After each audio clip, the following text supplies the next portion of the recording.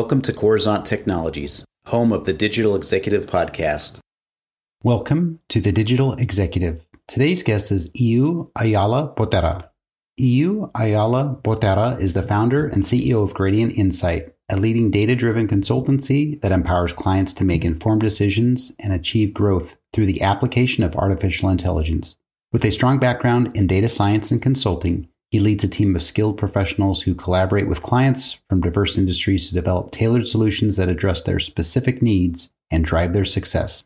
Additionally, Ayala has also created a game-changing tool called AI Logo Brainstorm that utilizes artificial intelligence to generate unique logo concepts customized to each brand.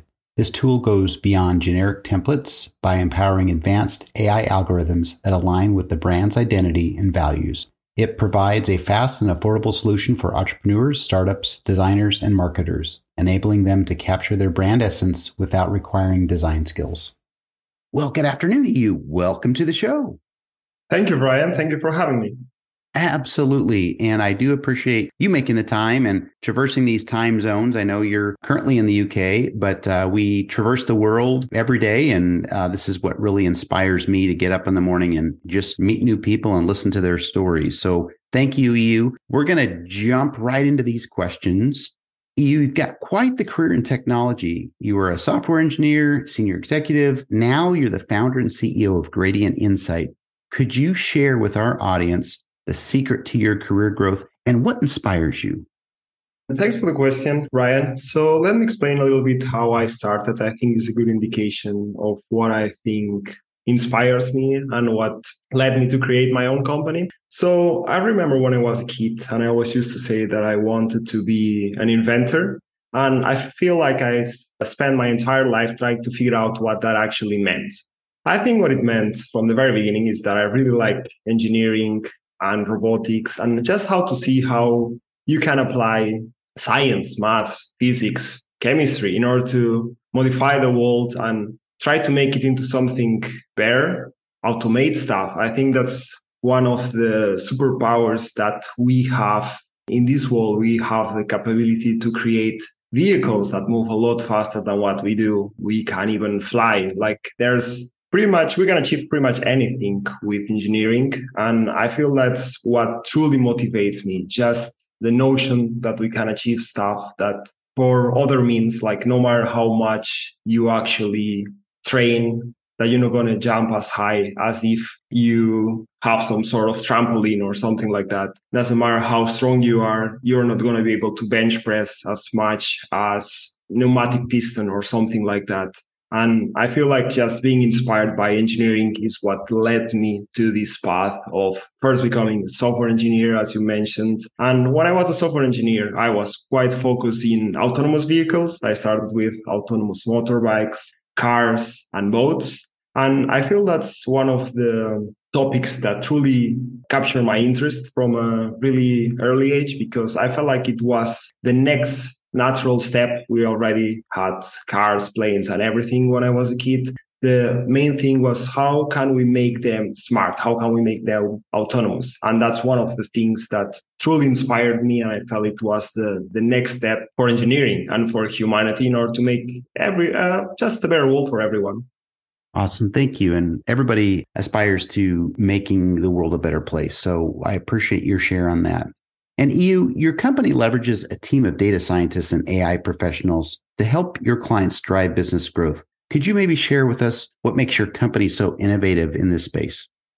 Definitely. One of the things that I've learned when I was more involved in robotics or developing autonomous motorbikes, cars, and boats is that it's not everything about creating the perfect algorithm or having the best type of devices or hardware. It's very important, like the way that you leverage your own data. And leveraging your own data these days, this is done with AI.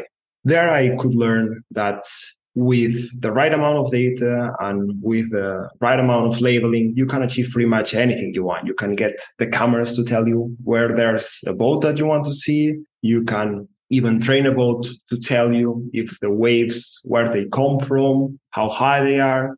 pretty much anything. And that's one of the things that I felt that really inspired me to create my own company, because I could see that it was something that was evolving a lot in certain sectors, but not so much in others. And I wanted to try to bring a lot of that innovation that we were seeing from autonomous vehicles into other industries.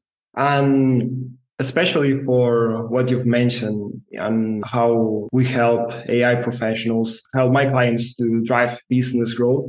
One of the things that I feel that differentiates us is that we are always trying to use the latest technologies. Like everyone knows right now about ChatGPT and all these technologies, but this is something that has existed for quite a while. Even GPT-3 itself, like the model that first used ChatGPT, that was released a couple years back.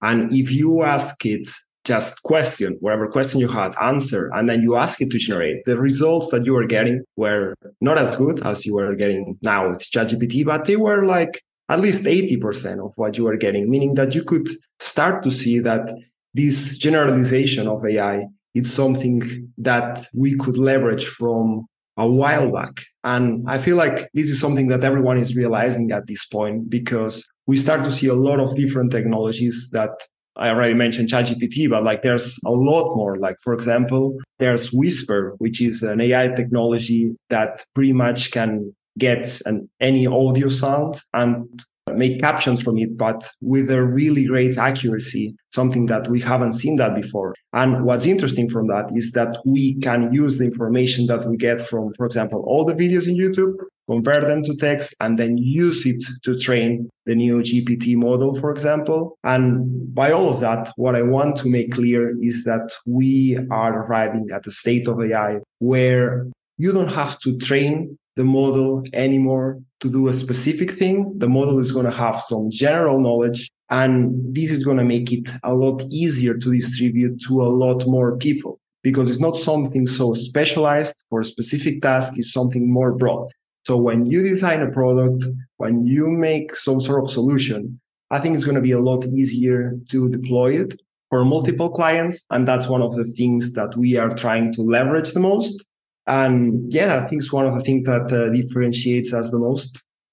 Awesome. Thank you. I appreciate that. And you're right. Now with the proliferation of conversational AI and other technologies, we're able to do a lot more today than we did maybe 3 years ago. So that leads us into the next question then. You're obviously leveraging some of that new and emerging technologies in your tech stack. Could you dive into anything just briefly on one of those technologies you might be leveraging today? Definitely. This technique that I'm going to explain now, I'm going to explain it with an example that I saw online, just because I think it's a lot simpler than to explain it to one of my own projects, because the application is a lot more trivial. I can go a little bit briefly into how I apply it for some of my clients. But what I think is interesting is the idea. So starting with large language model like ChatGPT, what they were trying to do was to make it play Minecraft. And Minecraft is a very complex game, and there's no real objective. And whenever you train any sort of AI in order to play a video game, what it's normally used, it's called reinforcement learning, meaning that the agent or the AI takes an action, and then what happens is that it gets some sort of feedback, which is called a reward. For example, if it wins, it gets a very good reward. If the agent dies, it gets a bad reward. But what's interesting here is that now there was no training when they tried to use ChatGPT to play Minecraft. How did they do it? There was an API, which is simply a way that computer programs talk to other computer programs. And what it was doing, it was being able to command certain actions in Minecraft, like move to a certain place. Let's say, do something specific like cut wood or something like that. Like any sort of option like can be coded into some sort of API action. And what ChatGPT was doing without any sort of a specific training was being asked to solve some sort of task. And then it was generating the code for the API in order to do something. So let's say the first objective, you have to get wood. So how do you get wood? You find a tree. First task, find the tree. All right, how do I do it? Sends the code for the API. And then if this succeeds, great. And if this doesn't succeed, what's interesting is that you can give the error to ChatGPT and it's going to fix the error, the issue for you. And that's one of the things, like by making these sort of large language models reflect on what they are doing, they improve the accuracy quite a lot. And this is something that has been seen for quite a long time. Even with GPT-2, you could see that if you make it reflect on their answer, you see that the accuracy of their answer was increasing, because it's like making a second pass or asking again what they are actually doing. And the most interesting part, and what I wanted to highlight from all these things, is that what they brought new from this approach is like, if you say, I need to get wood, as we were saying, like, okay, you need to find the tree and then you need to chop wood, right? So what was interesting is that all these little API calls that it was using to command the Minecraft layer, the Minecraft agent, into doing those things, they could store them and they could describe them in a smart way and then reuse them whenever it was necessary. And that's what I think is the biggest new tool that I got in my engineering stack, is that it's not about anymore training the perfect model. It's about leveraging these large general language models or vision models or whatever they are, but like they have a lot more information and a lot more generalization. And what you need to do in order to make them get smarter for a specific task is not about fine-tuning them or changing their weights or anything like that. It's about creating some sort of recurrent actions that they are doing. And this can be applied for quite a lot of things. Like, because if we think about vision model, for example, like we work quite a lot with visual search in the e-commerce industry. Something that you can do is like try to store quite a lot of the features that you get for a specific type of image and then retrieve them in a smart way in order to that you can retrieve similar items, something that has worked, like, for example, for the best-selling features, like some way to just create some sort of classifier without being a specific classifier, just a way to hack one, to call it like that, that you can get the same behavior as before, but while it's learning, it's not needing to train anything. It just needs to do an action, and then you put it in their action set. And by building this set of actions is how the models now can learn. Thank you, Iyo. I appreciate that. And diving into this tech stack excites me and many in our audience, of course, but I certainly appreciate what you're leveraging and providing some of those examples, which is awesome. Iyo, last question, if you could just briefly explain, could you share something from your career experience that would be helpful for those looking to grow their career in entrepreneurship? Yeah, something that I felt it has been the hardest thing for me to realize, because I had quite a lot of regular jobs, like full-time jobs, when I said that I was working with autonomous vehicles, like that being motorbikes, cars, and boats.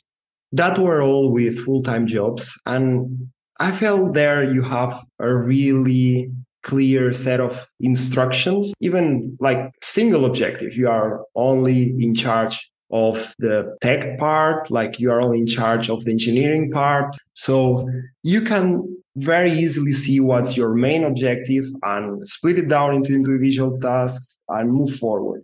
The main problem that you have when you move into entrepreneurship and when you move into having your own company, I feel, at least it was for me, that you have not one objective, but so many objectives. Is you can have like your own consultancy. You could be working with other clients, like what text preference, what's the most important thing at each time, because like now you pass from having a single objective into having like at least 6 or 7, like that if you don't have too many. And then all of those, they normally are split into a lot of individual tasks, at least if you want to move forward with them. And it gets a bit hard to know what's more important and what takes precedence. And I felt it quite overwhelming at the very beginning. It's just, I always like to get stuff done as soon as I see it, but like the amount of new tasks that I was getting daily, it was a bit overwhelming, especially at the beginning, because you have so many things to set up when you get a new company or a new way of working, a new client.